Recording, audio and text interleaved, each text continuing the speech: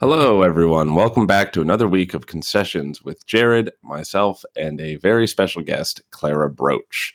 This week, we're covering Richard Linklater's Before Sunrise, which was an excellent pick by Claira for us to all swoon over. This is one that Claira has enjoyed for a good while, and I've only recently seen, and Jared has actually only seen for the first time, specifically for this pod, which made for a great pick for her to be able to be the resident Before trilogy expert in the room. Yeah, also, neither me nor Jared have seen the next films either, so we don't know where this is heading, where she has the benefit of hindsight. If you've been enjoying what we do so far, please feel free to drop a like, review, follow on the podcast, wherever you do your listening. Also, you can find me at X at Dan Concedes, and Jared can be found at Threads at Jared Concessions. We'll be sure that this blossoming parasocial relationship goes beyond just the next sunrise. Also, as a sneak preview for next week, we'll be doubling up on some Ethan Hawke fare with First Reform, so keep an eye out for that next Monday. As always, thank you so much for spending time with us, and we hope you enjoy our chat as we discuss 1995's Before Sunrise.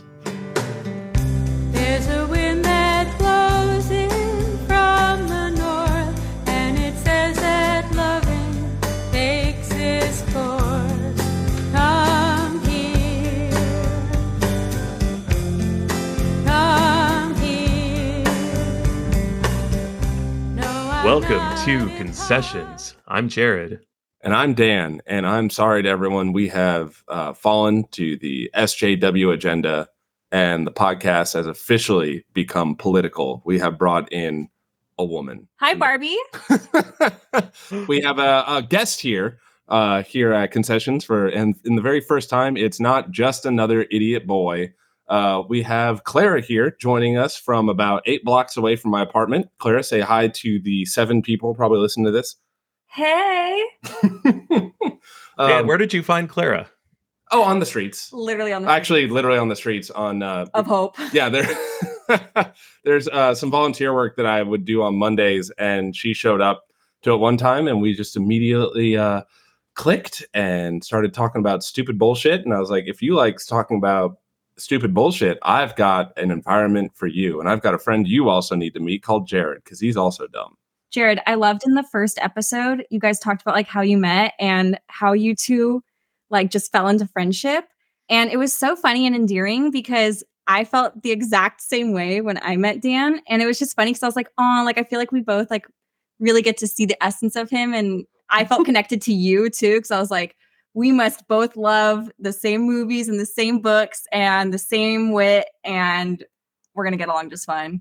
So, Jared, what's important there is that you are doing great at setting up parasocial relationships. So keep that up. We need that. Mm-hmm. Absolutely. I think we all need that. We need like a few of those types of people that are in our lives that are constantly making those connections that maybe should, maybe you shouldn't. It's all good. I need to be clear, though, that meet cute that I described in the Barbie episode, I want to double down on my comment that we were totally obnoxious in that social setting. There was 7 or 8 other people in direct earshot, and the two of us only talked to each other in our gigantic voices and only about movies. Yeah, we're the only 2 people that were charmed by each other in that moment. Yep. In fact, it went so far the other direction for everyone else that I've never spoken to any of them again. It's a filtration system. Yeah, if they want to talk to me, they could talk about movies. It's not my fault. Listen, I don't have a lot of time, and so I'm going to be talking about the things I like. So if you don't like it, move along. Because life is brief. We only get to run into each other for very short moments, and then we die. We all die, yeah. Brief encounters. You and me. When is the next time we're going to see each other? Probably never. I could die tomorrow. Who knows? I could die mid-podcast. Stay tuned. Who knows? Ooh, that would get a lot of views. Or speaking of death and poisoning ourselves, Jared, what are you drinking over there? Yeah, I'm a little bit basic over here. I have a Longboard Island Lager. It's available at basically any national chain grocery store that you can find. This one came from Safeway, I believe. Nothing fancy, just delicious. Thank you. Please sponsor us, Longboard Island Lager. For a second, I thought you meant your beer was long and bored. I was like, what? Just like this podcast. Oh man, probably. So what are we drinking over here, Claira? What was your idea here? Wow, thank you for giving me credit. I really appreciate that. We are drinking tequila sunrises. And why on earth would we be drinking tequila sunrises right now? I don't know. You don't know why we're drinking tequila sunrises on this. It may have occurred to you before. There's turns out- absolutely no correspondence, no link. Turns No out it's a coincidence. pure coincidence. No, it's fate. It's something to do with the fact that we are covering It before has sunrise. nothing to do with choices or consequence. It has everything to do with We are we fell into it. We're anti-consequence here at Concessions Podcast. Correct. But yeah, we're drinking tequila sunrise. We were just hopped down at a convenience store trying to find something, and she's like, "Why don't we get tequila sunrises? Because we're doing before sunrise." I'm like, "You're the smartest person I've ever seen in my life. This is incredible." God, this is the nicest you've ever been to me. Well, it's because I'm public facing right now. You don't want to hear the shit I say when we get off the air. He's so mean. Right before we started recording, we were mostly talking about like the level to which Dan's dog is attracted to his asshole. Right, correct. Which we've learned that I need to stop showering to kind of lure her in with my pheromones. Yeah, you'll do better next time, I'm sure. Yeah, I'm working on The it. climate's changed. So enough of the highbrow. Jared, what have you watched or read or experienced in the last week that's worth telling to the people?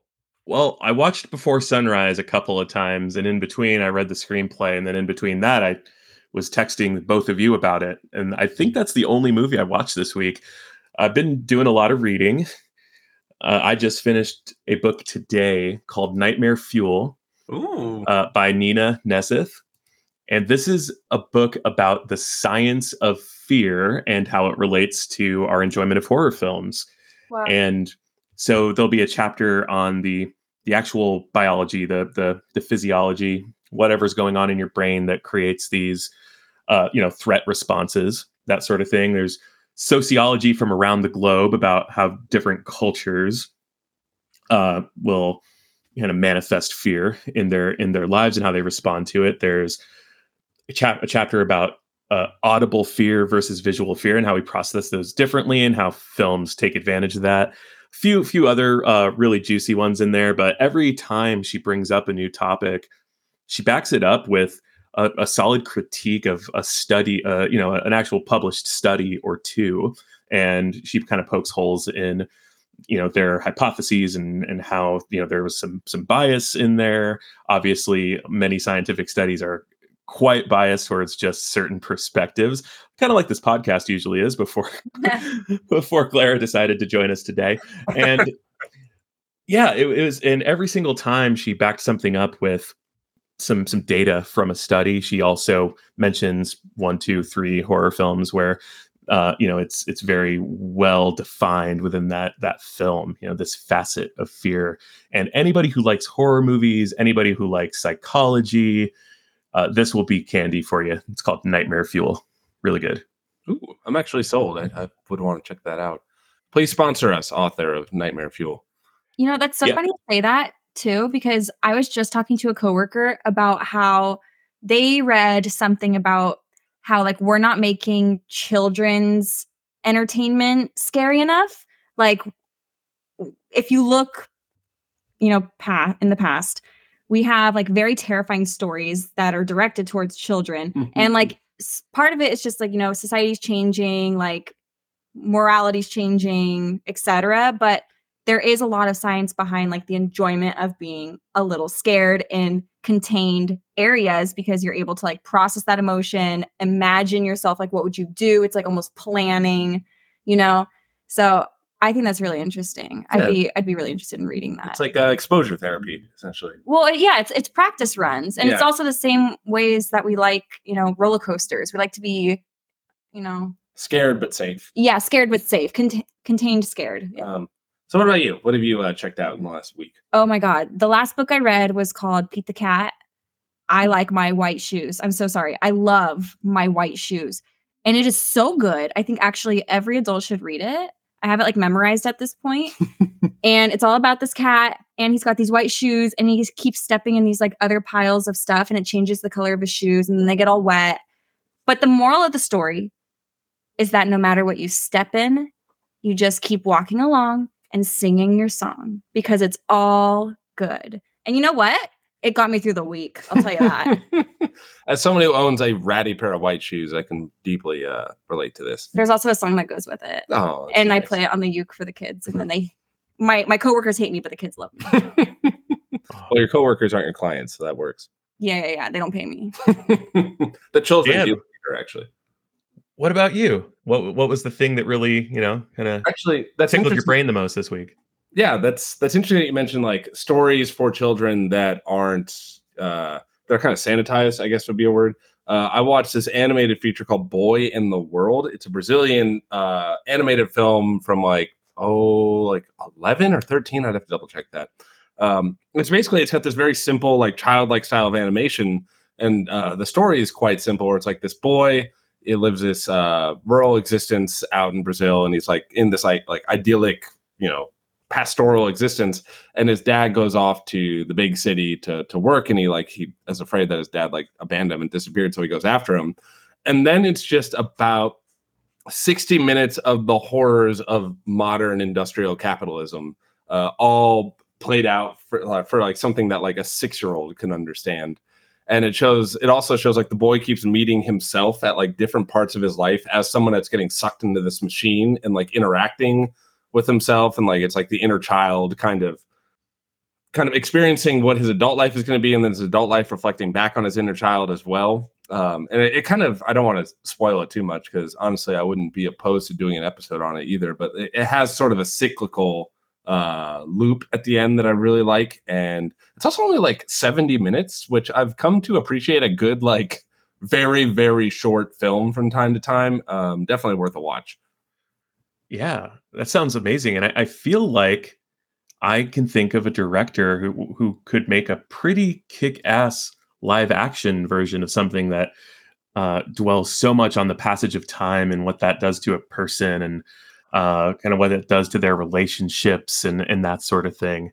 Who's that? And I think that is a fella who was once young and is now less young, but he still seems pretty spry for his early middle age. One, Richard Linklater. Pretty spry for a white guy. Oh, yeah. I hear his, out. I'm sorry.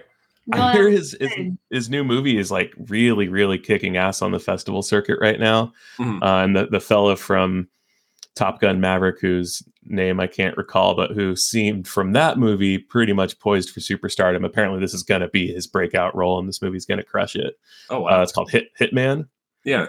But we're not here to talk about Hitman. What are we here to talk about, Dan? We are here to talk about a nice little film that Claira recommended to me that I watched about 2-ish months ago.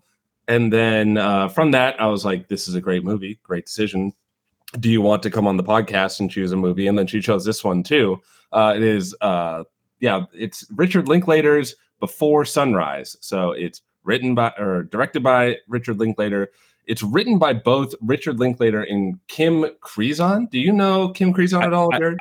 I think that it's pronounced Krizan, and I watched a lot of the supplementary features about this movie and on the Blu-ray, that sort of thing. I think it's Krizan, but nope, I'm not familiar with her whatsoever, other than having written this movie. And Linklater realized very early on in writing it that he wasn't able to without a lady's perspective, and they collaborated on that. Almost like you need a little estrogen in a room full of testosterone. I don't know what you're talking about. Oh, yeah. But anyways, moving on from whatever that weird divergence was. Starring there are other people in it, but it's all Ethan Hawke and Julie Delpy. I don't speak European, so I don't know how to pronounce that. Delpy? Don't look at me. I've always heard her referred to as Julie Delpy. Just how it sounds so like officially American. Julie Delpy. Emily in Paris. Like I want to French it up, but I don't know how to take the word like the letters DELPY. Julie Delpy. It probably is, honestly. And you gotta say it in the tongue. Yeah, my Chicago ass accent. Like, Delpy. Timothy Chalamet. Timothy. But anyways, so yeah, that's we're doing Before Sunrise. If you guys haven't picked up on all the very subtle hints that we've been dropping, So, Jared, we'll go person by person. We'll start with Jared. What's your previous relationship with this movie, with Richard Linklater as a filmmaker, with either of these actors, or just like the legacy of this film altogether before coming into today? Sure. I had never seen this movie before, nor any of the subsequent entries in the trilogy. This movie has to be amongst the most well-liked movies in existence that I had never seen before. One of the biggest gaps in my viewing history, a movie that I have always promised myself I would get to, and then the same thing happens where with a really well-liked TV show where like, well, if I watch it, it's not committing to one movie, it's committing to 3 movies. And there are lots of single movies that I haven't seen. And so it always has that like sort of, it seems a little bit more daunting to watch Before Sunrise because I know it's only a third of the picture, right? But previous to this, I had seen Richard Linklater's rotoscoped films that we talked about when we were talking Bakshi before. We brought up Richard Linklater is probably the most kind of well-known voice that doing those types of Bakshi and rotoscoping movies. I had seen Dazed and Confused, loved it. Boyhood, loved it. And I think that's it, just those 4. And I've always known that the Before trilogy is oft considered, his magnum opus, and people love this movie. It's so many people's very favorite movies. It's got 100% on Rotten Tomatoes, which is like pretty rare for a movie that has that many reviews. So I've always known it's so well liked, and I'm really glad that I got to watch it for the first time, knowing that we were going to like deep dive on it and close watch it because the movie deserves it and then some. Quick question before we get to Claire's experience with this: you haven't seen School of Rock? Yeah. Oh wow, I had no idea that he wrote that or directed that. I don't know if he wrote it. Not hardcore. Unless you live hardcore, and I'm not living hardcore enough in the world of Richard Linklater. I'd be interested in finding out if he was kind of a director for hire on that, or if that's something that was like a pet project for him, because it seems so different in a lot of ways compared to his movies where he's the auteur behind them. I'd love to find out if that was something that was really special to him, that kind of that sprung out of his mind, or if that's just something he was hired to direct. Yeah, I mean, he didn't write it, which is unusual for him, so that might at least indicate what you're suggesting. Yeah, that like it's one for them, one for me. Maybe that was his one for them, and then after that he did Boyhood. I think I'm getting that timeline right. Is that the timeline? He did Boyhood before. Oh, did he? Boyhood was definitely later, but I don't know if it was like the next one. But anyway, if I looked that up, Claire, what is your relationship to this one, and why, when I asked you, hey, you can do whatever movie you want on a podcast with us, you chose this one? Theme of the night, I'm greedy, and I knew that if I chose a trilogy, I would be requested back. I'm thinking long-term, baby. I'm a long-term goal setter, okay? This movie was introduced to me by one of my piece of shit hipster friends. And shout out to you, because I'm going to make you listen to this. He's like a really cool composer in LA working on some scary movies. Ooh. I should tell you about some stuff coming up that he told me not to tell anyone about. Oh, yeah, please. But he was like, Clara, you got to watch this movie. I don't know why you haven't seen it. Like, you love all of these other movies. Like, can you just trust me? And I said, of course. So I give it a shot. And I hated it. And we'll get into it. I hated it. But then he's like, you got to keep watching. And I said, all right, I'll give it a shot, but I'm really resistant. So then I watched the other 2, and then I was sold. I was sold after I saw the rest. And for the record, neither me nor Jared have moved on to see the other 2. And that is by design. We're the only 2 that don't know where this is going. That's interesting. And yeah, we'll get into it because, I quite liked it on its own. And also this movie was well received, and there was the sequel didn't come out for another 10 years, 12 years or something like that. So it stood alone. It was never it wasn't necessarily understood to be part 1 of a trilogy when it came out. So it was always at least its original design seemed to be more of a standalone film. Yeah, totally. And I want to get into that a little more as we talk about the things that we liked or disliked.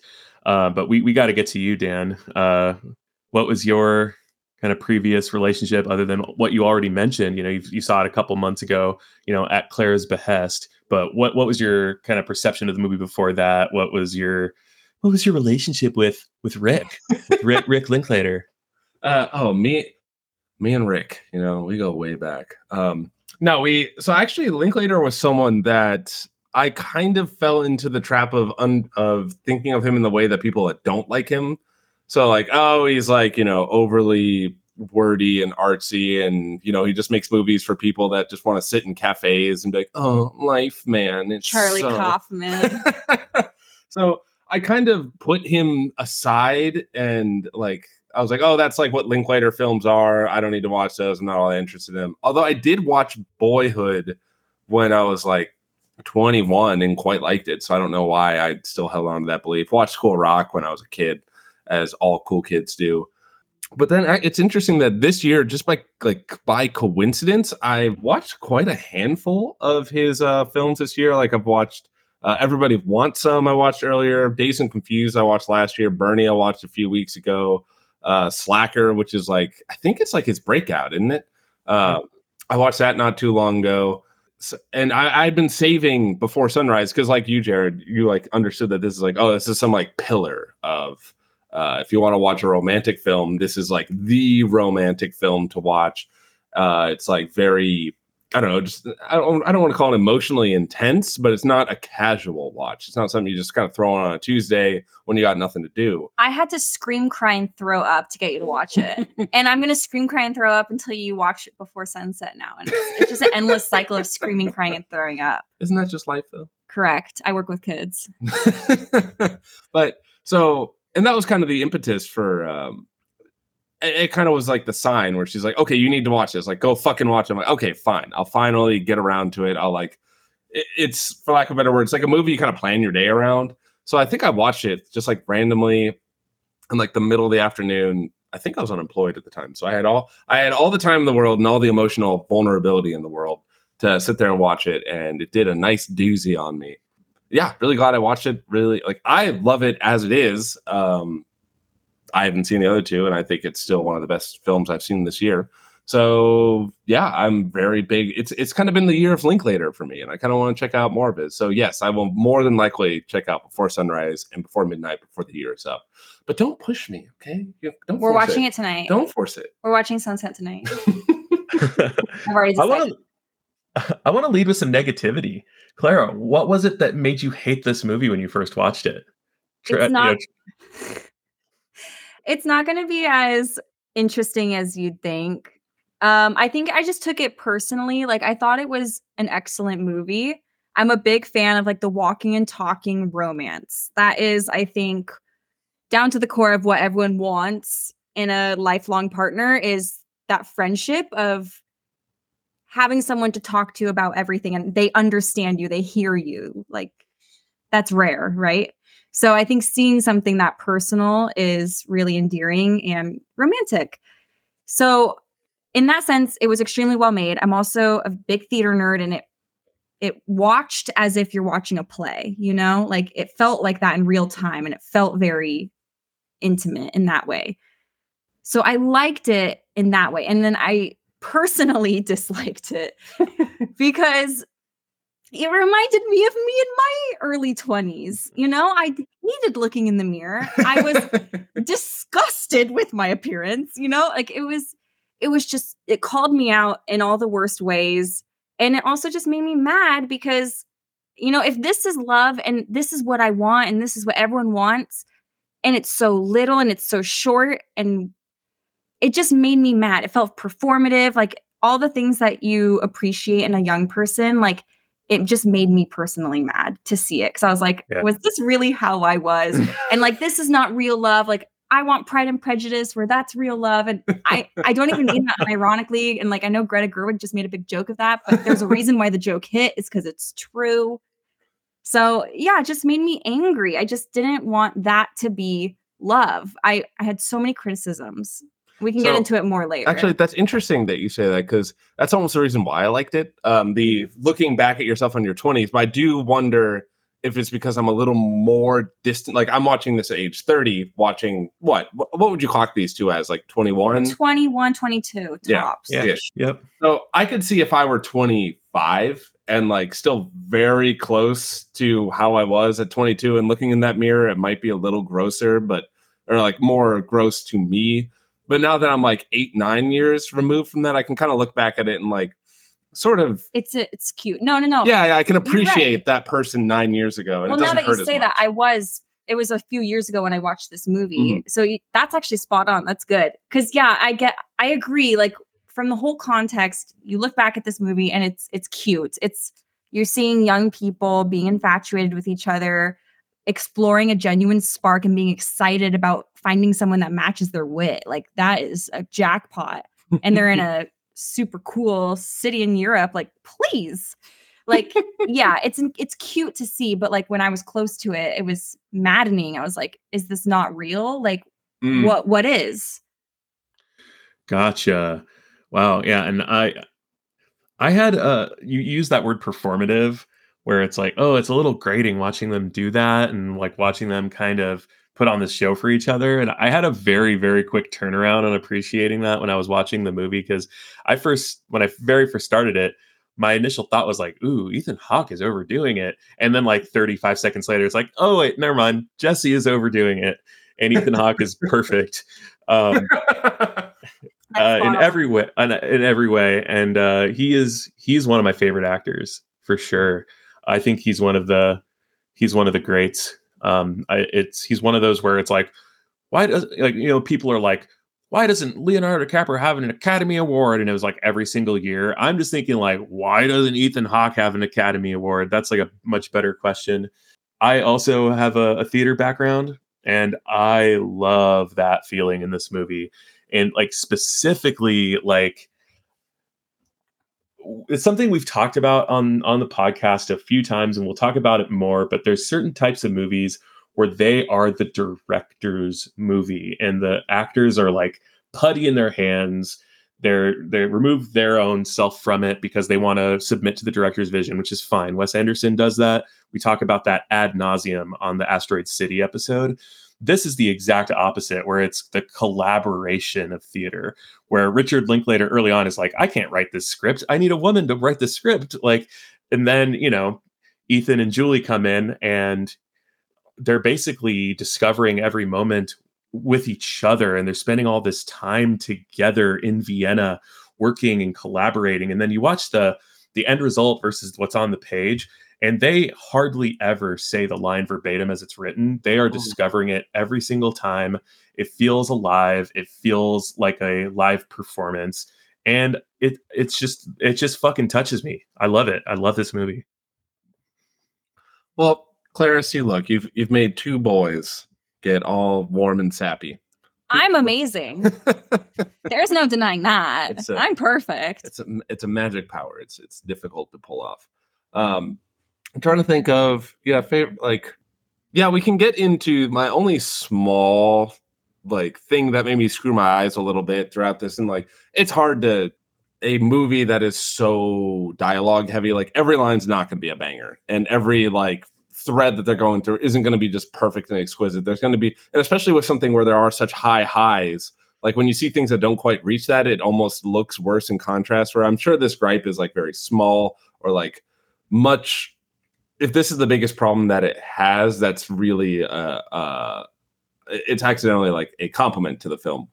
But I think I was talking to you guys about where there's this sort of thread that goes through in the gender politics of it. If I even want to say it's that intense as calling it gender politics, where it's like Julie's character is somehow like inscrutable and ethereal and cannot be understood because women are just these otherworldly creatures that men cannot possibly ever even try to fathom. And it's like this weird essentializing version of like what gender dynamics are, where it kind of lets men get off the hook for not trying to understand their partner because they're like, well, women, they're just no, but that's the point, is they're performing their stereotypes for each other. This is the first time they're meeting. They're the best versions of themselves. They're going to be hyper feminine. They're going to be hyper masculine. They're going to be the smartest, wittiest, coolest, sexiest versions of themselves.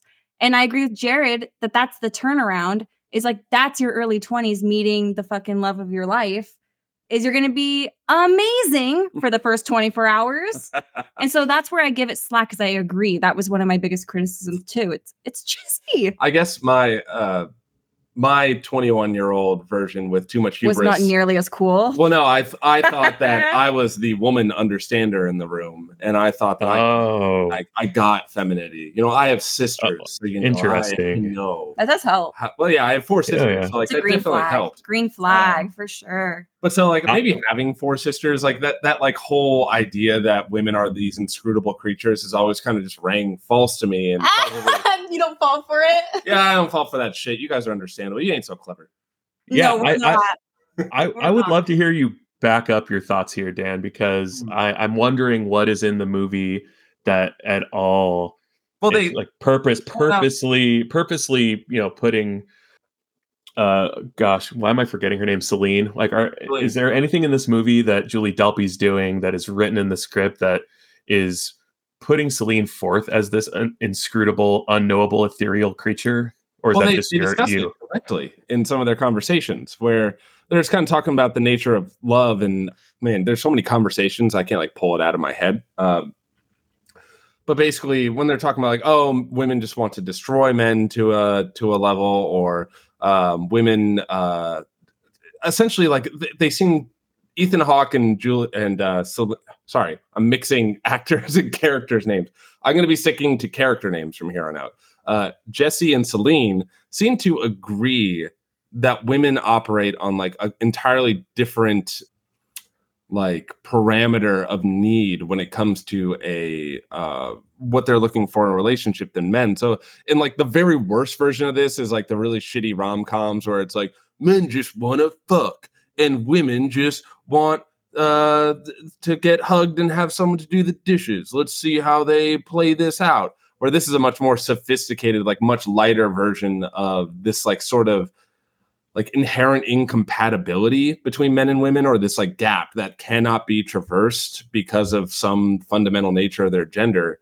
And that comes up over and over as like a running theme. And I don't know, personally, like I just, and Claire's right that like this is performative to a level. So they're kind of playing it up to it adds to their flirtation.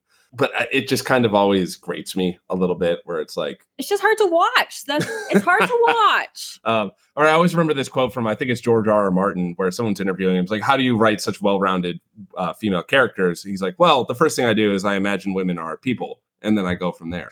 Really? Yeah. Yeah. Well, we know early on that Jesse has a brother and he never mentions a sister. I kind of get the feeling that Celine is an only child, or at the very least, I don't recall her ever mentioning siblings. Yeah. I think it's entirely reasonable that Jesse would see her that way. As an audience, I don't really see that at all. They may discuss it. The two of them might even see each other that way. She might even see herself that way and is actively playing it up. I didn't see that as a problem because I'm not 20. I can see past it immediately. Yes, exactly.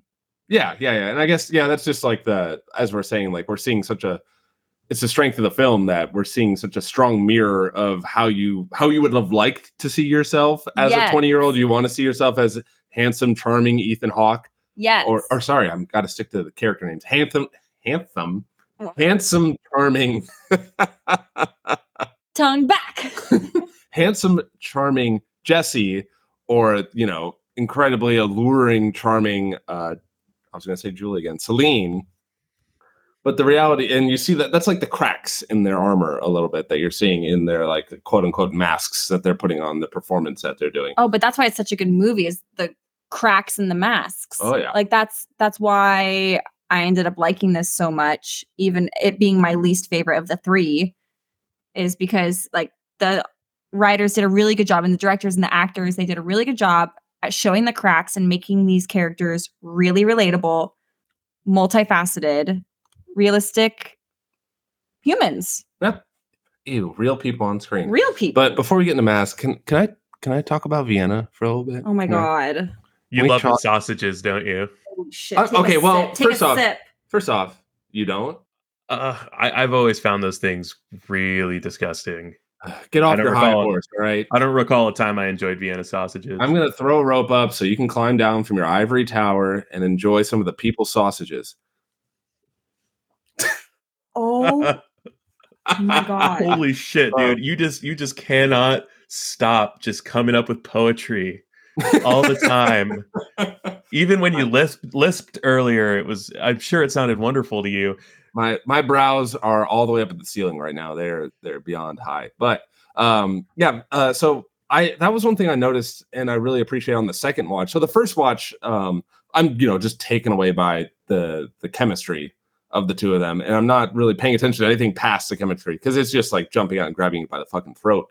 But on the second watch, I was kind of sitting a little more back, kind of trying to pick up some theme, trying to pick up just general things to try and chat about. And one of the things that always that was sticking out to me for most of the film is how much Vienna is shown as, to avoid the cliche, like the city is one of the characters too.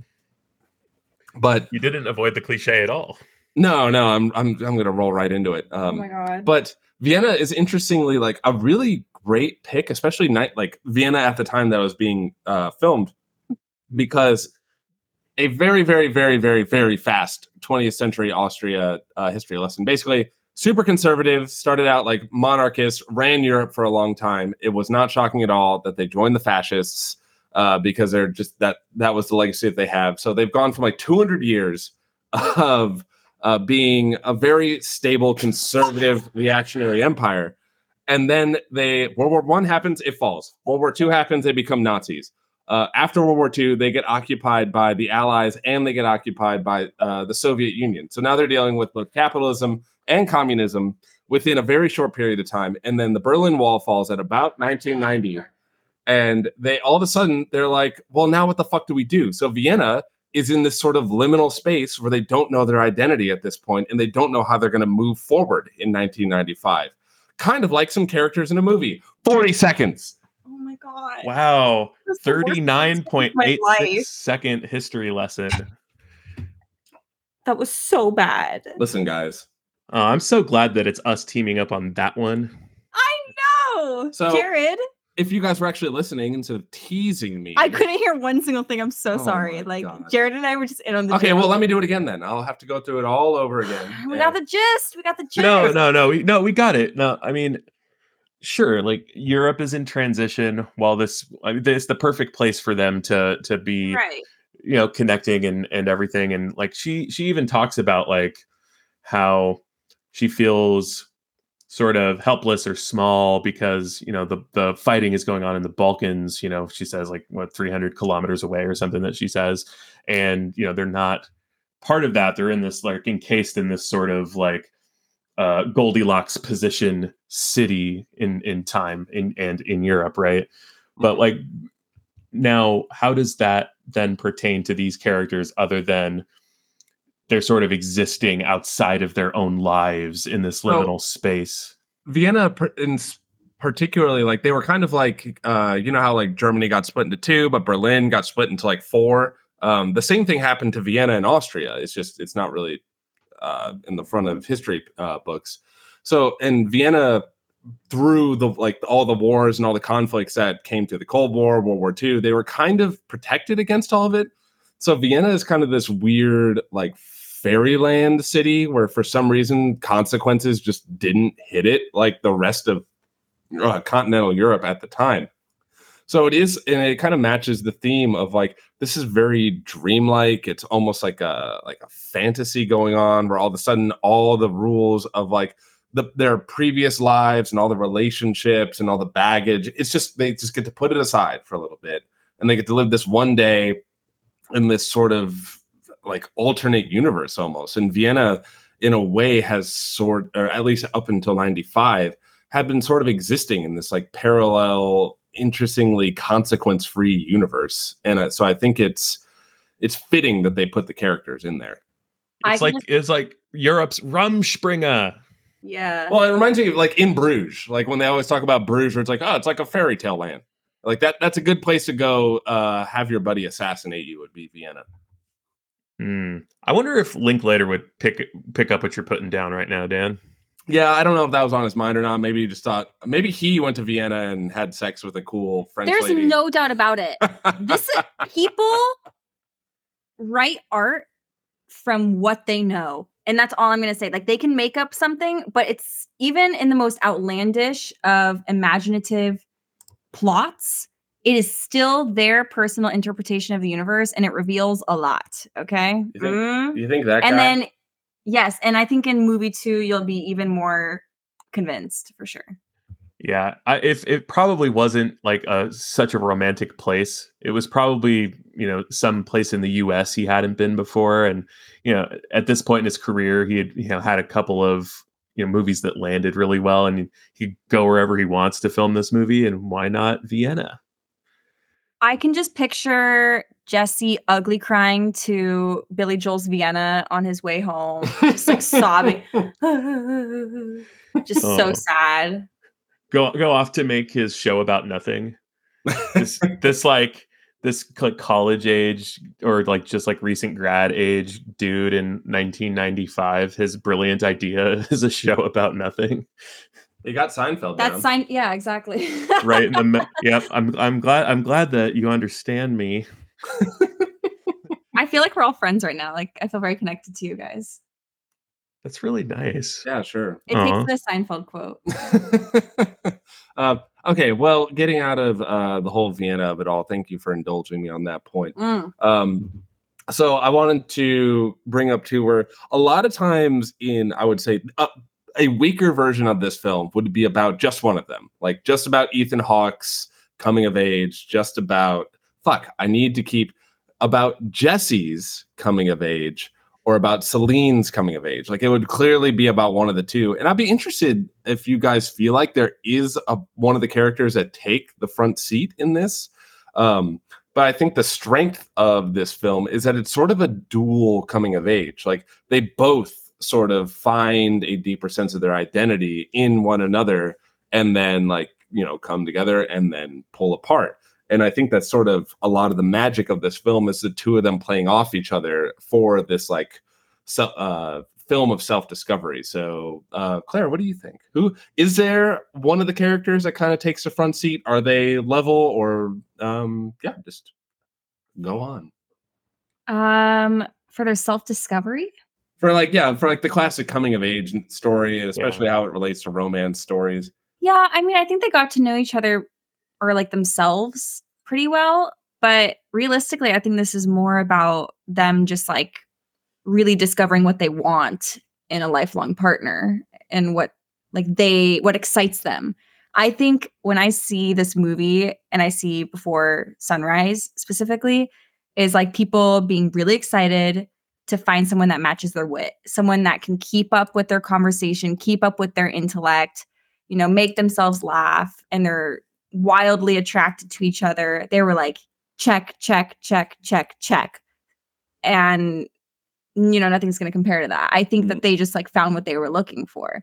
So I think in that sense, yeah, they got to know themselves in that way, but I don't really see it as one person taking the lead or not. It was like a combo. You felt like he succeeded, and it seems like the script wants to do that, where it succeeded in making it pretty even. I mean, that's the whole allure of it, is that it's even. That's why it's so romantic. It's not one person pining over the other and it hurts. It's like they are obsessed with each other, and that's what we all want, right? Yeah.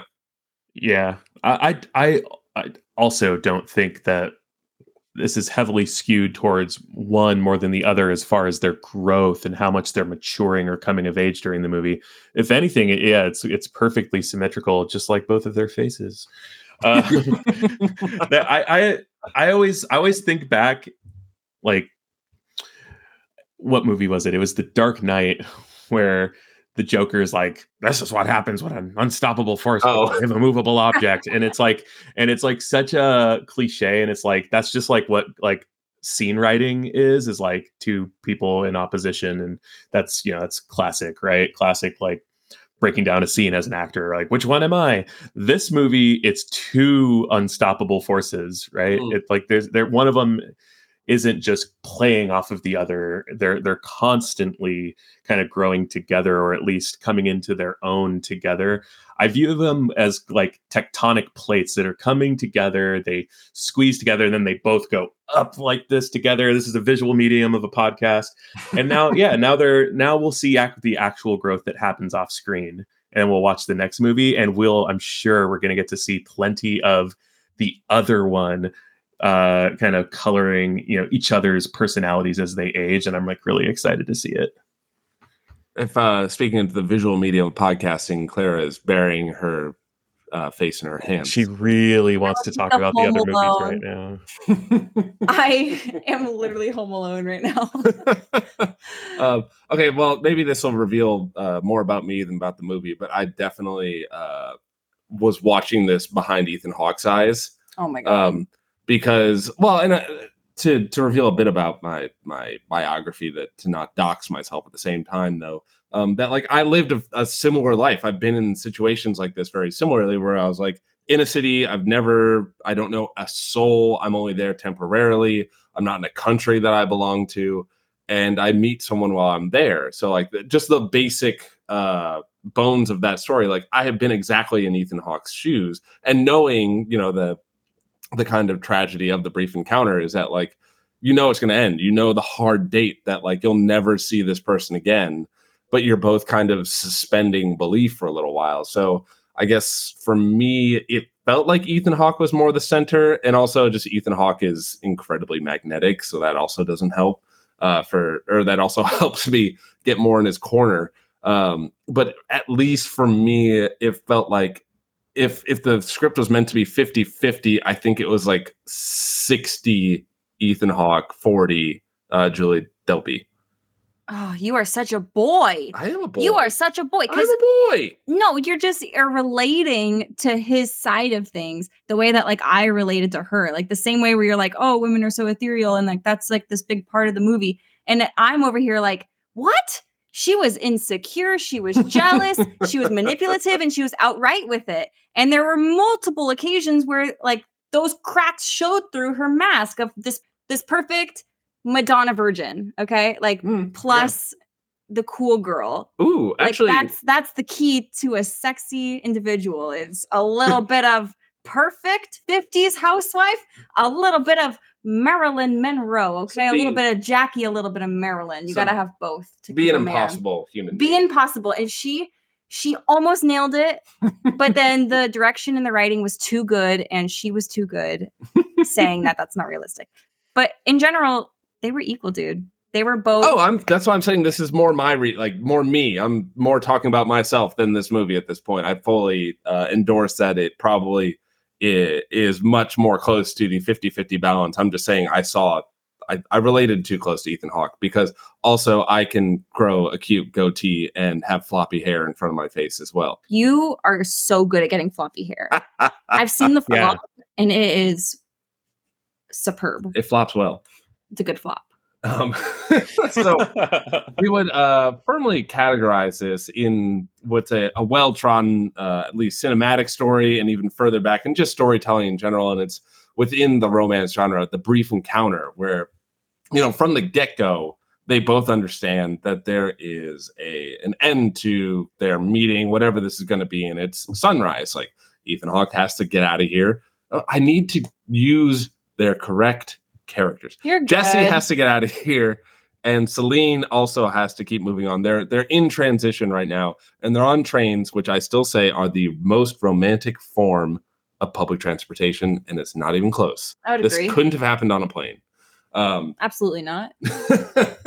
But would have been a nightmare to shoot. Yeah, for real.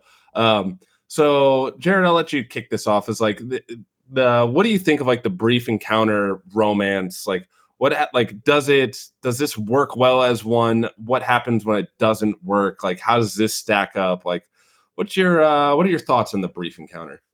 Yeah, well, it's a little bit of a too well-worn trope, and I am glad that I went into this movie knowing that this is not going to be just a brief encounter for these two. I'm very glad that I had that context. At the end, when they're the two of them, neither one of them wants to be the the one that, loses the power dynamic of saying like, no, I don't want this to be just a brief encounter. And when it all happens at once at the end, Yes. it's gorgeous. man. It's so Gorgeous. I'm getting there it is. There's the chills, visual Yeah, medium I of the also got podcast. There's not the the pile chills. erect. I'm tumescent. At least my chicken skin is. And no, like when that veneer like it drops for both of them at the same time, and she's like, "Oh, thank God! I've been wanting to say that for like hours." And we're just rooting for them. We get that beautiful cliffhanger. Like, is it going to happen? We feel it right along with them.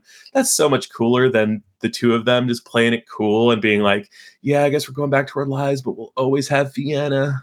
Like that would Yes, be so she means dumb. something. Yeah, it's awesome. And there's one of the things that I've been rolling my eyes a little bit about this movie, and I don't know if it's just this perfect kismet that this movie just created, but Linklater and Hawk and Delpy, they talk about how like they had no idea they were going to make another movie, let alone 2 movies. They thought they were going to be done with it.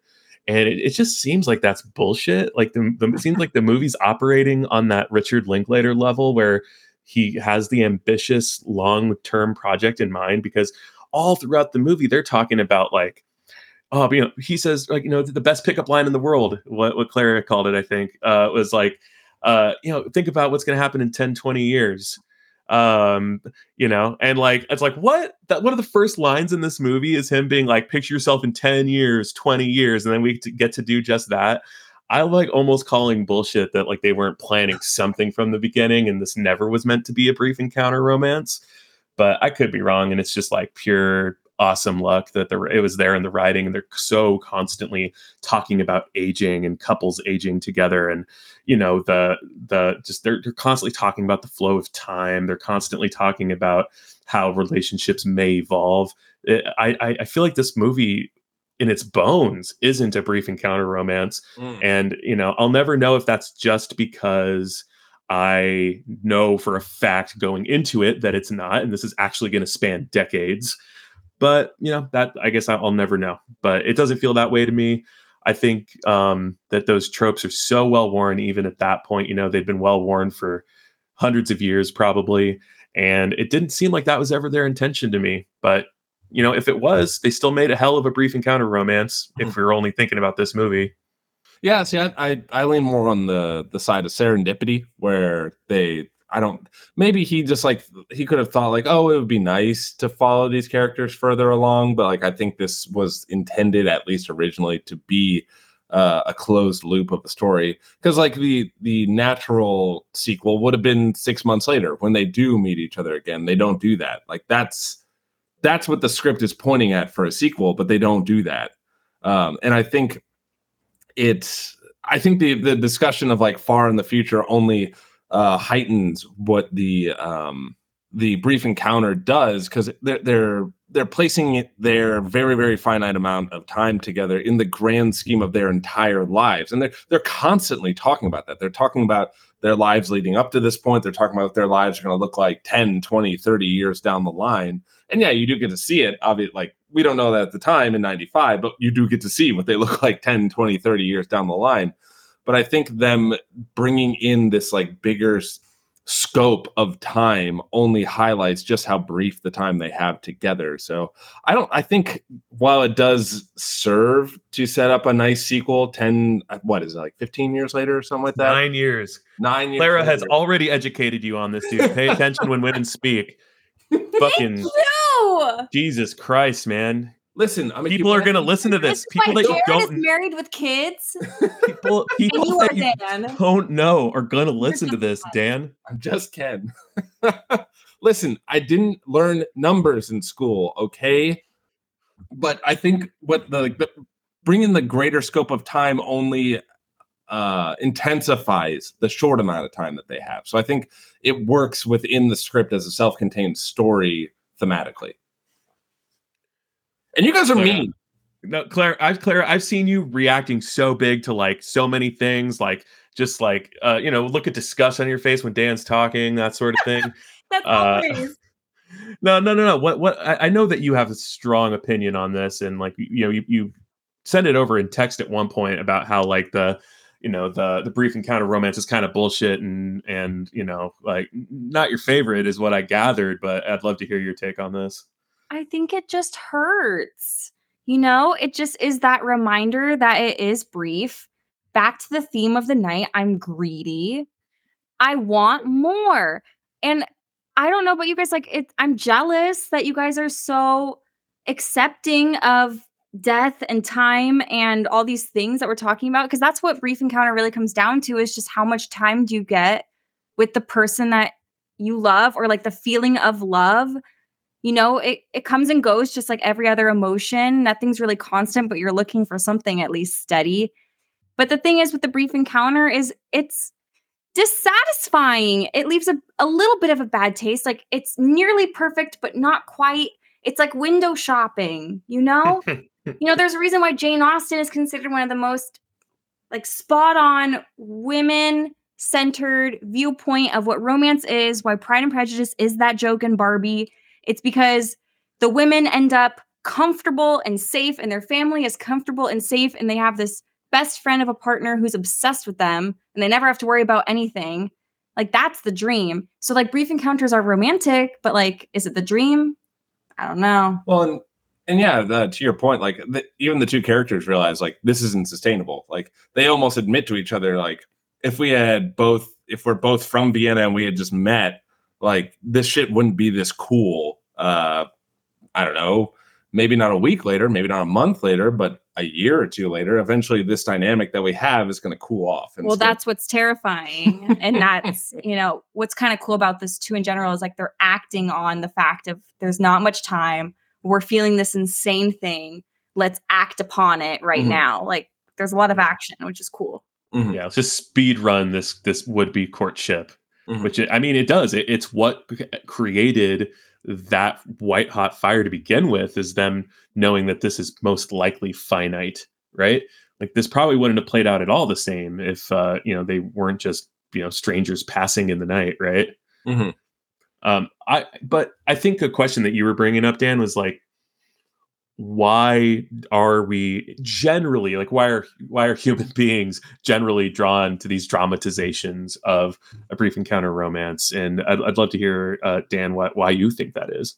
Yeah, because I only realized this, like, I don't know, a year or so ago, that most of the movies are in the romance genre that I like most, or at least like get to me the most, are brief encounter romances. Avoidant. Hey, this is coming from someone who's been dating someone steadily for the last couple of years. But I think it has something to do with not even necessarily on the surface of like the relationship and the passion and the high heat of it all, but it's more this idea of, you get this very, very finite amount of time on this planet. And it's this ethos of, I'm gonna just go after this, consequences not be damned, but like, I know this shit's gonna hurt. I know engaging in this can only end in pain, but I'm still gonna go after this with 2 feet in regardless. And like, there's something very beautiful about that, about human interaction, that whether, it's love or even like a career or a passion or anything like that, seeing people do that and get hurt by it, I think is just an incredibly human experience. Oh, we have someone gagging. Oh, no, I'll get ridiculed. I'll get killed online. You have to cut that sound. Don't worry. There's only 4 people are going to listen to this. I hate you. I think I can. I hate you. You're everything that's wrong with the world. Cut that too. I'm so mean. Okay. Please. Yeah, no, Jared is prepared. I'm the heel of the podcast. That's not true.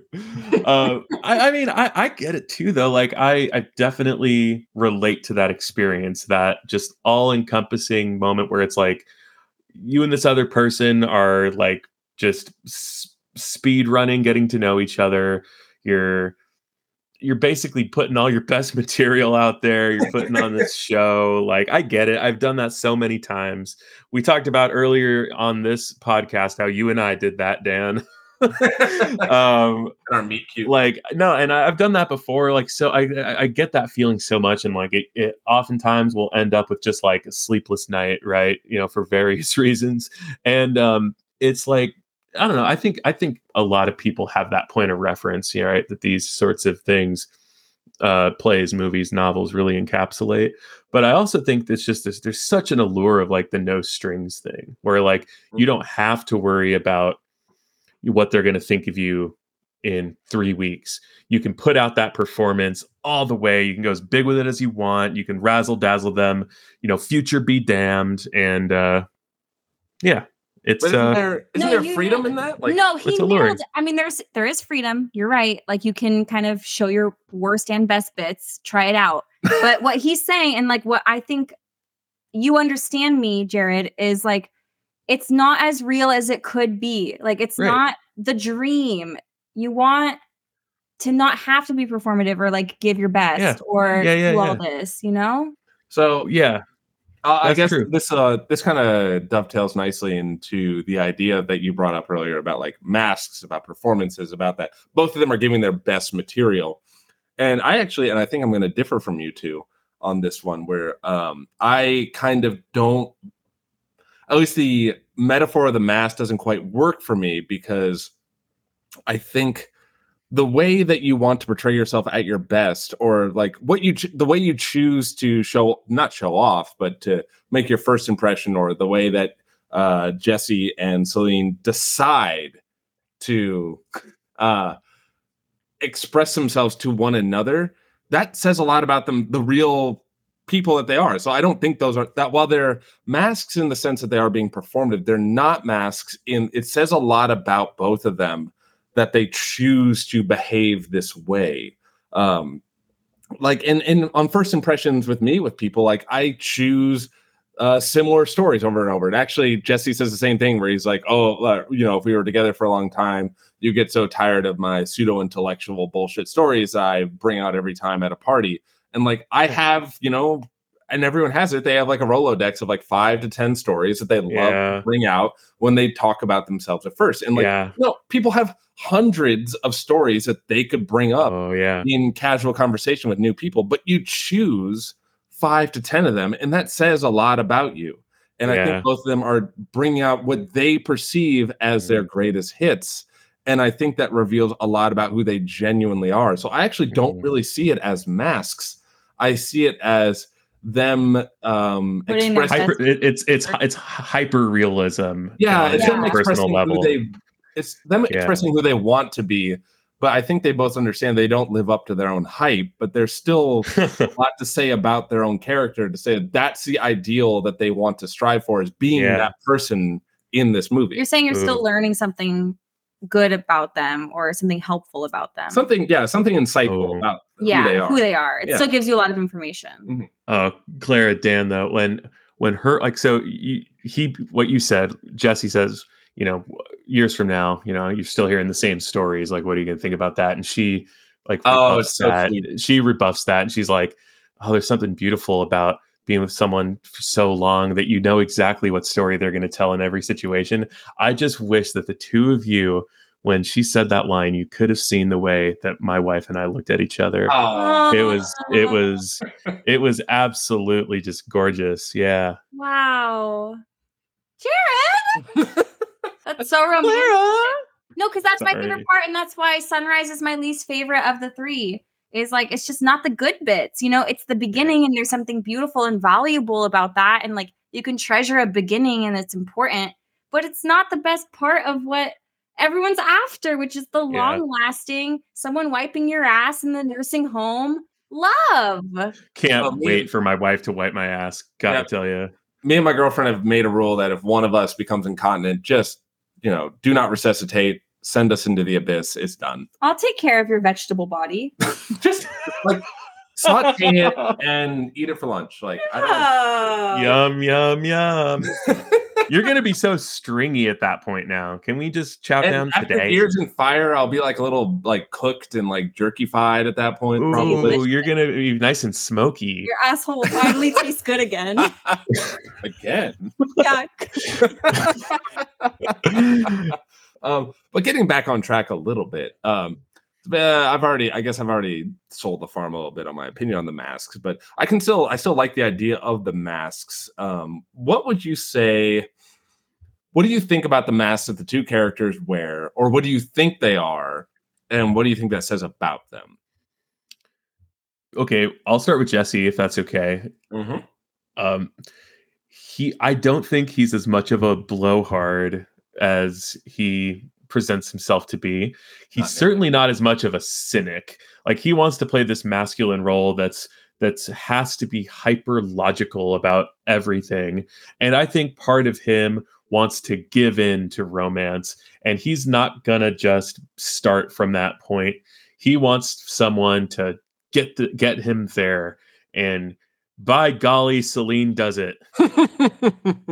Yeah, I think that also points to when I was saying it's like it might be 60-40 Ethan Hawke, because like Yeah, I well, cannot describe how much that was me when I was 20, right. 21. Well, hold on, Claire. Like, so what is Celine's version of what I just said? She's not as cool as she wants to be. Like, I think she knows that she is the gorgeous, foreign, French, blonde angel, as he describes her, which you were saying that his best pickup line was the one on the train. Personally, his best pickup line was him saying that he was rapturous with meeting her. Are you kidding? If a man said he was rapturous after meeting me, oh, we're married. I'm pregnant. Like, oh my goodness. He calls her a Botticelli angel. Oh my God. Referring back to the man who showed me this movie, he called me a dog with flies in his song about me. But you know, I am jealous, and I need to set my standards up way higher.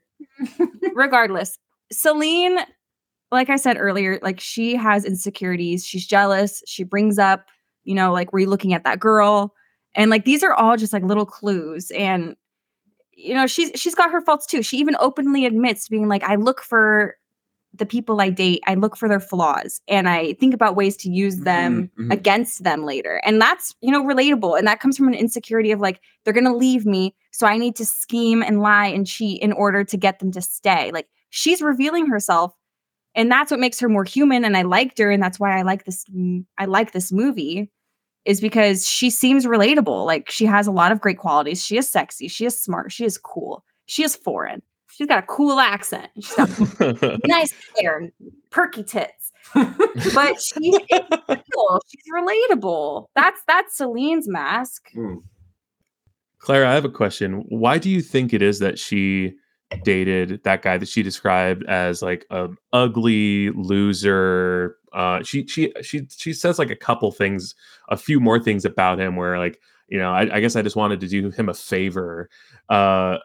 What's your take on that? Is that something that, like, like, women talk about with each other? Like, is that like, do you find that that's like a common, desire to, like, take this person who doesn't deserve you and just like become obsessive in that way, like that she describes? Like, what do you think's going on with her when she talks about that, and like she talks about her last relationship? I don't know. It's tough because I think girls, there's an old saying that, like, you should date someone who likes you more than you like them. And that's not a positive way of thinking. It's not like good advice, but it is old advice that women hear. And I think it is, back to her insecurity, a safe place to be. If that person is obsessed with her, but not as good as her, then it's safe, right? If she meets someone who is her level, there's more to lose. So it hurts more if it doesn't work out. If she confesses her love and it's not returned. Like, that's embarrassing. That's horrible. So it's safer to be with the loser who's ugly and not good enough for you. Right. And then he breaks up with her and it sends her into a tailspin. Doubly hurts. Well, yeah. Are you kidding me? I didn't want you to begin with. Yeah. Yeah, and that's interesting because I've had conversations with men about this too, where the same idea. Actually, I've just talked. I speak with men as well on occasion. Wow. And the same ethos happens where you hear about that, where it's like, oh, who's the reacher and who's the settler? Like, who cares more about it? Like, you want to be the one who cares less. You're in the position of power, and like that was something that even at a younger age, like, it always felt weird to me because I never understood, like, what's power doing in a relationship that should be about love. maybe I don't know why that was. Maybe I'm just very mature for my age. I don't know. Oh my God. No, But- that can't be it. No. So that's not it. So it has to be something else. And we can figure that out maybe later. But just the idea that a relationship is about a power struggle is something that I think Celine very much understands or is very aware of, and there's like a reality behind it, especially if you're a woman dating, which because I know about how women date. You can tell me if I'm wrong, but that like that. Oh, she can. That's so nice of you. I'll give her permission. But like that power dynamic is less consequential for men because they already have an upper hand just from patriarchy, where women have to be more cognizant of that in relationships. Interesting. I love that the two of them don't really have that. Like, yeah, they're different people. They're exactly on the same level. Like when they speak, the other one just understands. They're both very desirable in a lot of ways. And they just all they see in each other is that thing that they desire, and that's it. It's just pure and it's simple and it's perfect in that one night. And none of that power struggle is going on to my perception. I agree. That's why it's so romantic. But because they can afford to throw that out the window. Yes, exactly. They're not afraid of it. And I think that's why both of them are putting all of their chips on the table, in a sense, is like they have nothing to lose. Like they can enjoy and indulge in this like really special connection that they stumbled upon. Yeah, because if they fuck it up, it's like, well, they'll never see each other again. Yeah, it's fine. whatever. Yeah. But if it works, then this is the best decision and day of my life. Yeah. So a part that, speaking of Jesse's mask, that I think was interesting, at least in the revealing of his character, actually revealing of both their characters, was two scenes. The first one being when the palm reader shows up. And as you're saying, like Jesse is this very, I almost want to say faux cynical, actually, would be fair to put on. And she shows up, she does the palm reading, she gets her money out of them, and she moves on. And Jesse's immediate response is like, what a fucking scam artist. Like, she got you for a mark. And it's kind of funny. And I think I texted you guys this as I was rewatching it, where it's like, Jesse's not wrong. Like, and I was listening to it again, having watched it. And she definitely like sees someone with a foreign accent who cannot speak the language, and pretty much gives this like very vague description of like, oh, you're a traveler, you're a seeker, you're in transition. Well, no shit. You just met a French person in Vienna. Of course she's in transition. Like it's an easy mark there. And I agree with Jesse, at least at that level. And I'm also just not one for like astrology and palm reading and things like that. But what Jesse completely missed the point on there is that like it doesn't matter if that was true or not. It doesn't matter if that actually was like scientifically, empirically true. It's the creation of belief and the creation, playfulness. Yeah, the playfulness of like building that meaning out of it. Let's play together. That's what it was happening. And he just refused to do that. He's like, I don't want to freaking play. He just doesn't like fun. No, exactly. Yeah. That was what it was giving, and she was annoyed. She got the ick.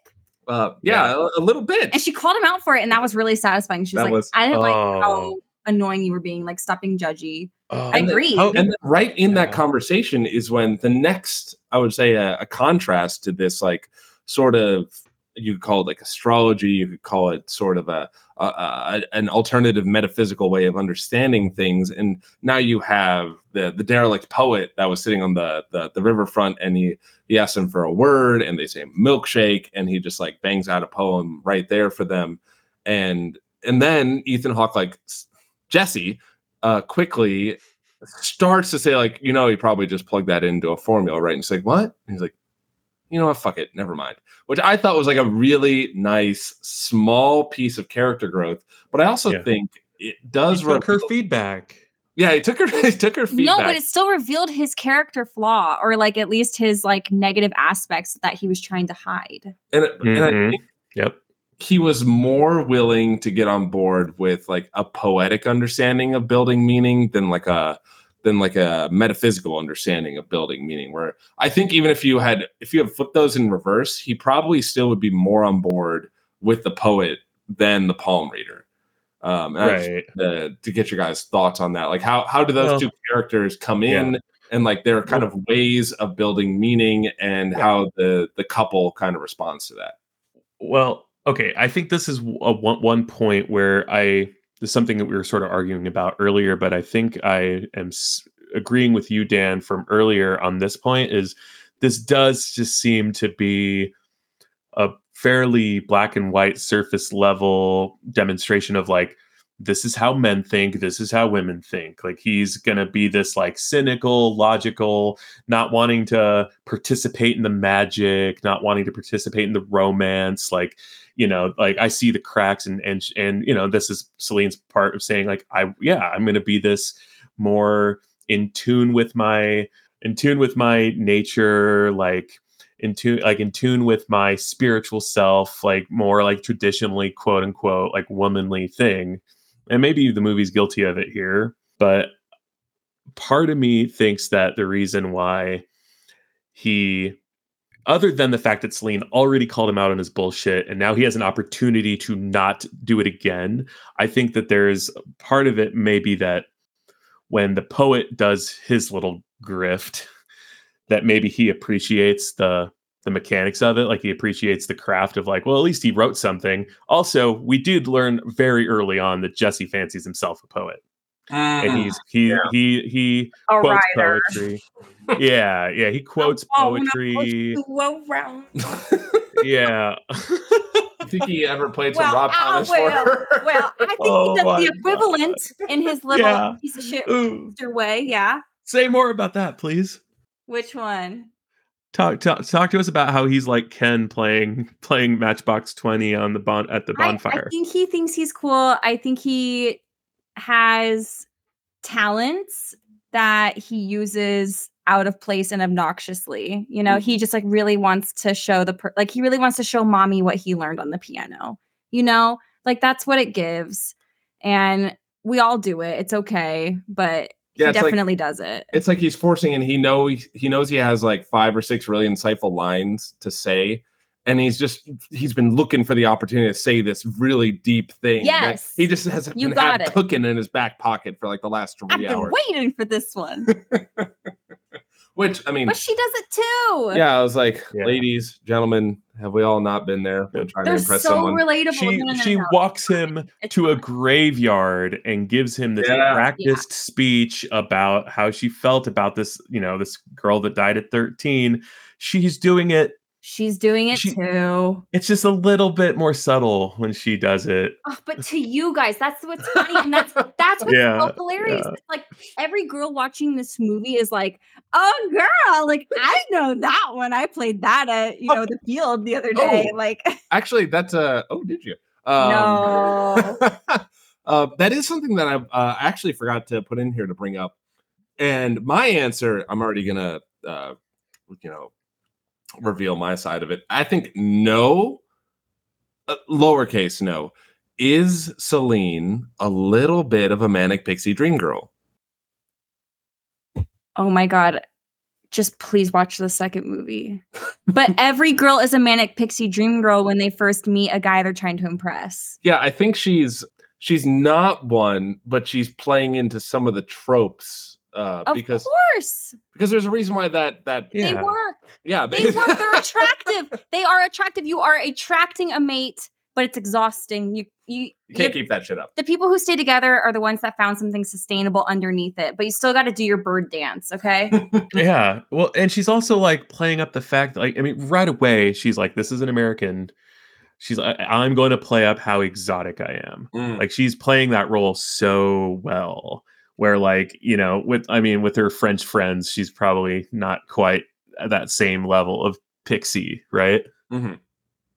Yeah, and that's why I would say, like, no, not truly, but yeah, it could, because she's playing it up. She knows that, like, and without getting into too much details, like, I've been the foreigner too, and I play up a little bit. Like, I'll drop some y'alls every once in a while. Yeah, when I'm the later. Later. It's so hot. No, trust me, I love it, but I make fun of it now. But like, they play into it, and even their fake phone call to their friends shows that they're meta self-aware. Yeah. It's got this very 90s, like, Mhm. ironic tone of like, oh, I'm going to do all the tropes. Like, I know I'm doing them. So that means I'm very cool and hip about it. No, but what's also smart about Linklater is that, like, this is the truth of the matter. Like, you're getting to know them, Like, this is what you're seeing for the first hour of knowing them. And then in the next movie, it's 9 years later, and, like, we're getting to know them a little bit better, Yeah. Yeah, I So- mean, I'm really looking forward to checking out the next one and seeing where this heads. Me too. We've talked about them so much that I am totally going to feel like I'm visiting old friends. Oh, that's nice. And that's like what you want from a really well-written characterization. Absolutely. Where you feel like you're actually engaging with real people. Or actually, a fun example of that on the flip side is, like, do you remember when Tar came out and people thought Lydia Tar was a real person for a while on the internet? She's real to me. You need to see Tar. Tar is great. Okay. Oof. But one last bit, and Jared, I'll see how you feel about this, because you might have disagreed. Where, especially on the first watch, a little less so on the second watch, but I still noticed it. Like, in the whole, like, dreamlike, so there's a dreamy quality to this. There's kind of a liminal, kind of consequence-free zone that this movie sits in, and I think the passage of time in this film kind of represents that too, where I felt like time took too long through this film, or at least what I'm used to in traditional, like, passage of time kind of films, where I almost think, like, as much as the characters didn't want it to happen, like, the film didn't want the sun to rise again, because it's before sunrise. So when sunrise hits, the show's like, not only this relationship is over, but the movie's over too. So that was always like a running clock in the back of my head of, once nighttime hit, it's like, okay, once the sun rises again, like, we're done, it's over. And I felt, at least, that time slowed down at night. What did you guys feel that way, or was it just me? Maybe I was just too enraptured by their sweet, sweet chemistry. Yeah, I'd love to comment on this, because this is actually my favorite aspect of this film, is the way that they interpret and express time. I feel like this is the most intimate version of time in a movie, because I think we're so used to movie scripts skipping ahead days, weeks, lifetimes, etc. And this felt in real time. I felt like I was getting to know them. I was following them through the streets. The cinematography is a big part of this too. The shots are long. They're a little wobbly. They're following them longly down the cobblestone, or we get that long shot of them in the listening booth, and we stay a little too long. Like, we're watching things that we shouldn't be watching. We're part of experiences that we wouldn't normally see. Like, we see snippets of people's lives while we're passing the street, but we don't usually get to, like, really sit and watch a day in their life. So in that sense, I don't know. That was my favorite part of the whole thing. Yeah. Was how long it felt. Running theme. I'm with Clara on this. In fact, I watched it the second time after you made that comment, and I watched it trying my hardest to see that. And no, I think this movie is unusual and remarkable about how realistic the passage of time is in it.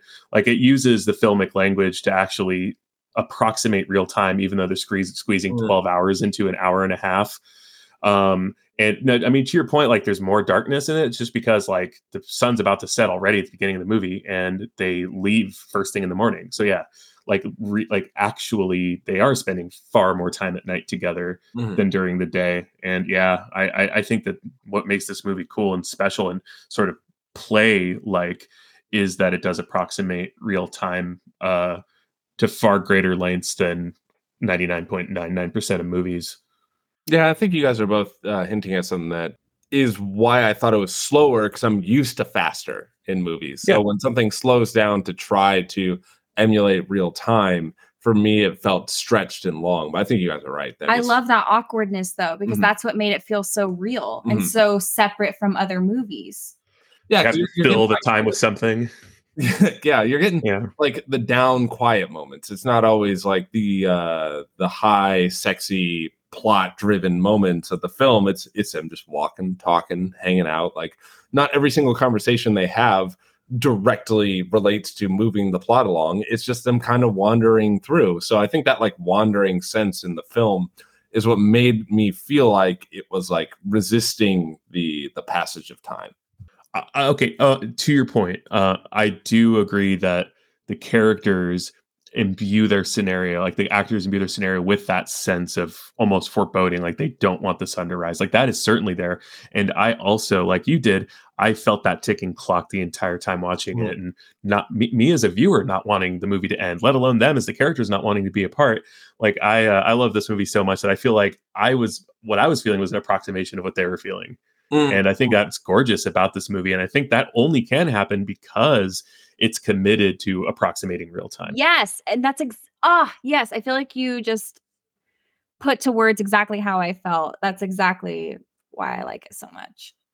Well, look at us finding new truth Uh, by all collaborating. I'm very excited about this next thing that you wanted to talk about, Dan. Oh, Final okay. shots. So yeah, the end of the film after, and actually, that's what I was going to say about the passage of time, where it makes the end scene on the train. Train's the most romantic form of public transportation. Um, so impactful that Hot air you, balloon. along with the characters, are feeling that ticking clock, and now the alarm has finally gone off, and now like the dream is over. They got to wake up. They got to go back to their own lives, Oh, it hurts. and you just see that like panicky rush in both of them, where it's like, oh, we gotta like I specifically think of like the way their hands are on each other when they're talking, like they're getting their like last touches in with one another, like just like Yeah. really savoring it and talking to one another, like, It hurt. Yeah. and then they part ways. They agree to show up in 6 months, and I do like that. Like the movie doesn't really settle on. You're not really sure if they'll actually follow through on that. Yeah. You would like to think that, but you could also think they're just kind of saying that in that moment. They're passionate. Like you're never really sure. I didn't leave certain that, oh, they'll definitely see each other again. But then with that mood or that thought in my mind or that feeling, then they go to shots of locations in the film that you had seen before, except now there's no one there. And it's just shooting Vienna over and over in locations that they were at. And it caused me to think about like, this is an ancient city. This architecture has all been there for hundreds of years, for generations. And then it like made me reflect on like, how many times has this story played out in Vienna before? How many Mm, of those, like, and I'm sure you get this feeling too when you're in like a very big city and you see a lot of people around, like how many stories are existing like right in front of your eyes all the time? right. How like dense is an ancient like historical city with human romance, human tragedy, human joys. And I think those last shots were kind of highlighting that by this like really emotionally intense experience that we all just went through. It's kind of pointing to, yeah, this community is just so rife with it. Yeah. Yeah, absolutely. And yeah, and just from like a technical perspective as well, it's like so much of this movie is like in movement. The camera is like constantly moving with them or like viewing them in like from so many like different interesting angles and like that sort of thing. And then finally, when the city is without them, it's just like static shot, static shot, static shot. And we're like having to, relive each one of those moments a little bit. And we as viewers, like we aren't like our memory is so fallible and we saw all of this so recently that we're seeing like oh, what were they talking about there, what were they talking about there? We're also kind of struggling to like make sure that we're like getting that snapshot in our mind perfect just like they are. Mhm. One thing I will say though, these assholes littered in that park. Yeah, they did. Motherfucking A. Like, there's probably a used condom by that wine bottle, too. Dirty motherfuckers littering in this beautiful city. I kind of like them a little bit less after those last shots, if I'm being honest. Your 20s. Degenerates. And like who hasn't done that where like I don't know, someplace where you used to live, or so I'll just throw out like I used Yeah. to live in Nashville, and when like I'm gonna go visit there in December for a wedding, and I'm sure like I'll be back there for the first time in like 2 years, and every location will be just like charged with memory. And now Yeah. that's what it is for those two. And it's kind of funny, or it's very fitting with like charged with memory, and you understand that like your memories of the past are always romanticized, or they're kind of flattened out to the way that you want to think about it. And the past 24 hours or however many hours they spent together, like they sort of spent a real life romanticized version that they're always going to think back on. So I almost thought like we're in the position of those two characters already started to think about Vienna and like the locations in there and like the way they're going to hold on to these memories and romanticize it for the rest of their lives until apparently they meet 9 years later. But we didn't know that during the movie. I'll be interested in finding out how each of them remember that time differently. Ooh, do they bring? Well, Claira, here's a good opportunity to bring this in. Claira, please tell us, what should we look forward to, or what should we have our eyes on for the next two movies?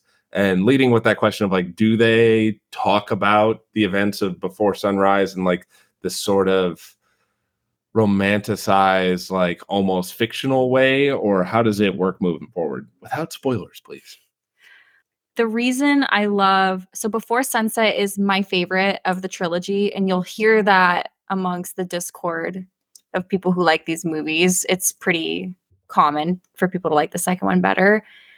I think it's just a really natural continuation. Yes, I feel like every complaint that you have, they are aware of it and they talk about it and they do it. And I even heard that the actors had more say in the script and the dialogue in the second movie and the third movie, which also probably credited to the realistic nature of the characters and the natural dialogue.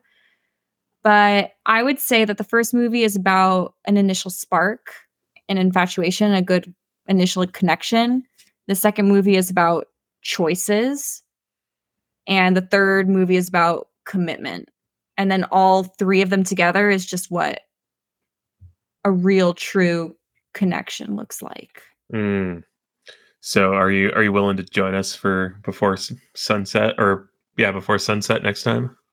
I thought you'd never ask. So Thursday, September 4th, 2032, 9 years from now, we'll all be back. We'll be back. Oh boy. placing bets on our futures there.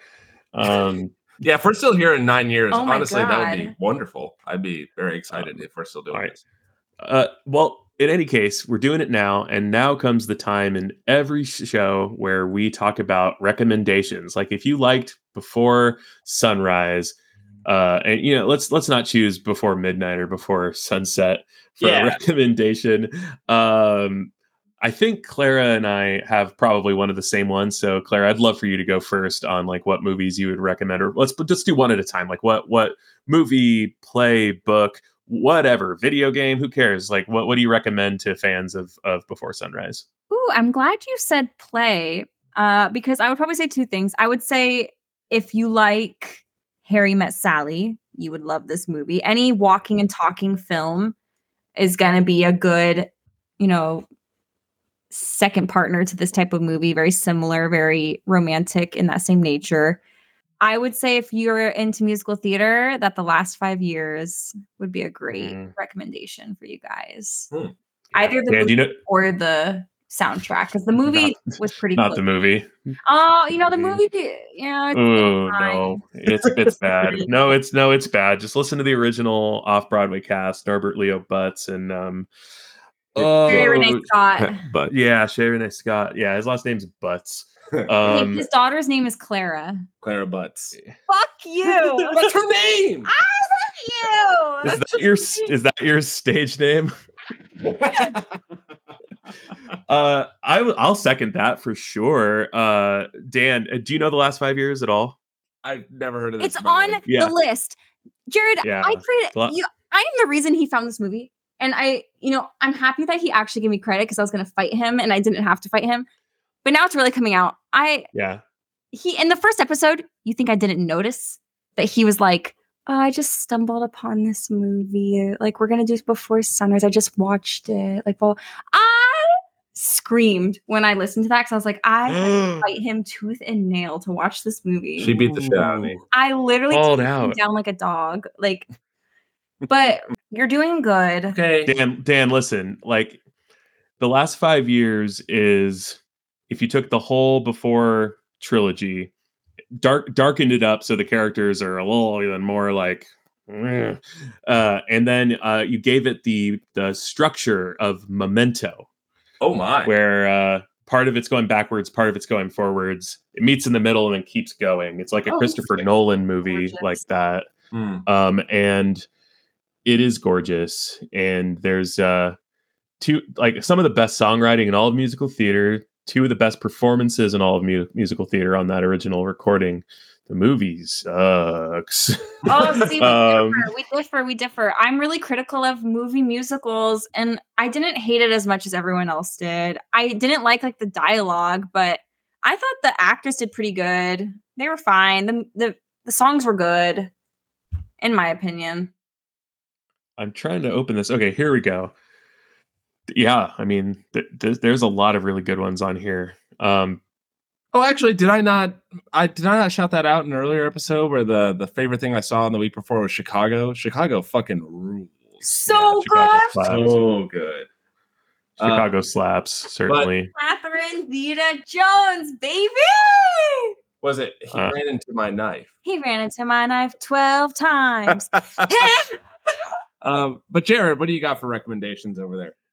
Yeah, another musical comes to mind, but I'll save that one in case Claira wants to talk about it first. I'm gonna pick another play because this movie is kind of more like a play. Yeah. So one of my all-time favorite plays is a play that I was in college that we put on as part of our student theater guild, and actually friend of the show, Kate Eastman, who will be on a future episode. She and I did this 2-person play together. And it's very much a brief encounter romance play, but the most fucked up version of a brief encounter romance. And it's a play called Danny in the Deep Blue Sea by John Patrick Shanley. It's basically like if Before Sunrise had the most damaged, traumatized, violent, fucked up people. And the two of them literally physically harm each other through the play. And they're both very traumatized people, and they have this one night only fling. They bare their souls. They put it all out there, right? They put the 110% version of themselves out there the whole time. And then morning comes and it's over, and there's a reckoning there. And it was one of the more fun times I've had on stage, because it's just this 2-person play. It's just me and this other really amazing actor. And just having that level of we're spending an hour and a half, just the two of us in this one thing. Yeah. That's my own bias of I have this amazing, amazing experience doing it, but on the page, it's amazing too. You don't have to watch it. It's written so well. John Patrick Shanley is the author and director of the movie Doubt. I love that movie. And the writer, yeah, me too. And the writer of Moonstruck that we're talking about on the pod soon as well. So yeah, Danny in the Deep Blue Sea by John Patrick Shanley is the most fucked up, violent, whiskey-soaked version of Before Sunrise. I love whiskey. Jared, you and I, neither of us, and I think that you were alluding to this, are we both going to bring up Once? Yeah, Once is the musical version of this. Yeah, clearly, yeah.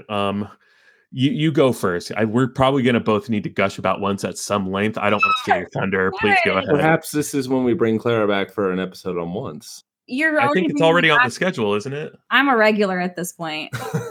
I think Once is already actually on the schedule. On it? Oh my for later this year. Figure out what week it is, see what you're doing. Thank you. I am honored.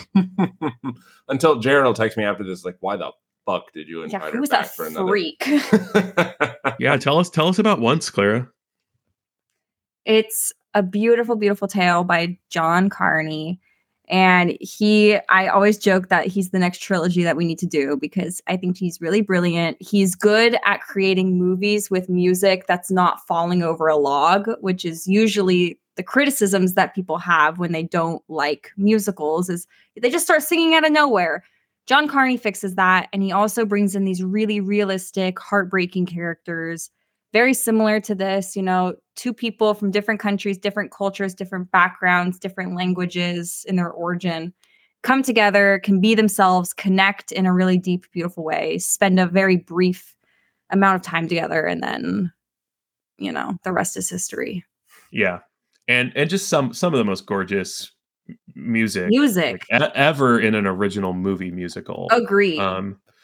And it translated well to the stage. It did really well on Broadway. The cast recording is also very good, but it doesn't quite compare to the movie.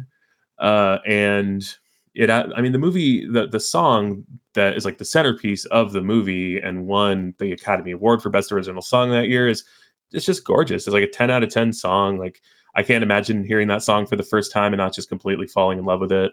I literally broke up with someone for not thinking Falling Slowly was good. I was like, listen to this song. And he was like, ugh. He like stopped it halfway through. And I was like, we're over. Oh, that is no, all the red flags. Dan, do you know Falling Slowly at least? No, I am. Oh my God. I'm actually now at this point, I'm going to be deliberately ignorant to all this because I want to go into Once, which we just checked out. We're doing it towards the end of this year. I want to be blind as a bat going into this one. Yeah. Okay. So instead of just continuing to talk about why I love Once, because we're going to do that at some length, and Claire's going to join us, hopefully, is my favorite anecdote is again, Falling Slowly won Best Original Song that year. Going into it, everyone knew it was going to win. I mean, that song is just extra special. Like it's at least a 10 out of 10. Yeah. And it's from this movie that cost like $15,000 to make, where the stars of it are basically playing themselves and playing their own music. And they're there at the Academy Awards, like Jon Stewart's hosting, and they're talking about like, oh, I can't, they're like, he's Glenn Hansard is Irish, so he's like, oh, I can't believe we're here. Like, this amazing. We're at the Oscars. Like, it doesn't feel real. I love you all so much. Thanks for having us. Please have us back. And then like they play them off with the music before Marketa Irglova is able to give her. And she's like the sweetest, cutest woman. Like amazing musician, but she's like very like unimposing. So she is a little bit afraid of the mic already, and then they play her off. And then Jon Stewart takes a beat and he's like, God, those people are arrogant. And it's like one of the funniest things. And then later on in the show, he comes out, he's ready to do his next bit to close the show. And he's like, I feel really awful. Like Marketa Irglova won Best Original Song. She wrote the song with Glenn Hansard. She didn't get to speak. I'm going to bring her back out. And everyone gives her a standing ovation. She talks for like several minutes, and what she says is gorgeous. And made me really like Jon Stewart like more than I already did. And when we watch Once, we got to just watch that clip of them winning that Academy Award because it's absolutely fucking just heart bursting. Oh, that's so cute you say that too, because John Carney's known for like, he had a really hard time doing Begin Again, which is his third of the skeleton of Once. He creates the same movie 3 times. It's that's the one with Keira Knightley and Mark Ruffalo. Yes. So he had a really hard time with Keira Knightley because how astounding she is. She's also a mega superstar, and he was like, I can't deal with that anymore because in his previous 2 movies, he was working with unknowns, raw talent, raw everything. They are real on the camera. They are not exposed to this Hollywood glamour, leaned back anything. He wanted real. And it's just funny you said that because like that is the beauty of like his first 2 movies are like these really just real people. Same as The Office, very just real people off the street.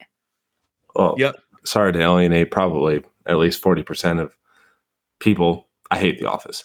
You're weird. I feel like you're one of those people that's like, I hate The Office because everyone likes The Office. I didn't even like it when it was running. Like I saw a couple episodes and I was like, all right, whatever. Jim and Pam are arguably one of the best. Boring. They're arguably boring. No. You're wrong. Yawn. I'm tired. No, you're wrong. I'm getting sleepy. I want to go to bed. I'm very tired. That's me slapping Dan in the face and he just fell to the floor. Yes, there is physical violence. Trigger warning. Well, Claira, this has been so fun. I feel like we have the exact same taste in things. I feel like we're also, ships passing each other at night. Aw. This is wonderful. I'm so happy to have met you. I enjoyed this brief encounter with you, Jared. Yeah, it won't be brief. We'll be back to talk about more movies. I'll see you at Dan's wedding or something. Too. Yeah, and we'll be back for the second part of the trilogy. You only get 3 movies, so choose them wisely. That's true. Yeah. For concessions, I'm Jared. I'm Claira. And I'm Dan, and keep your encounters brief. Something I forget.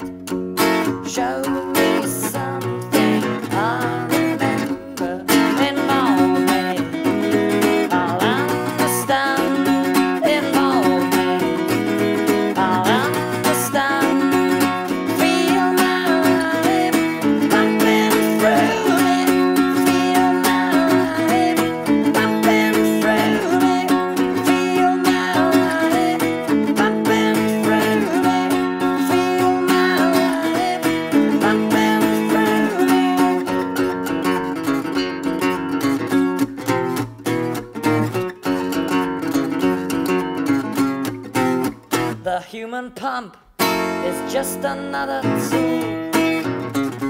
It's driven by the longing of the fool. Sometimes it rhymes, but often it just defecates. And empty brains and empty stomachs make good mates.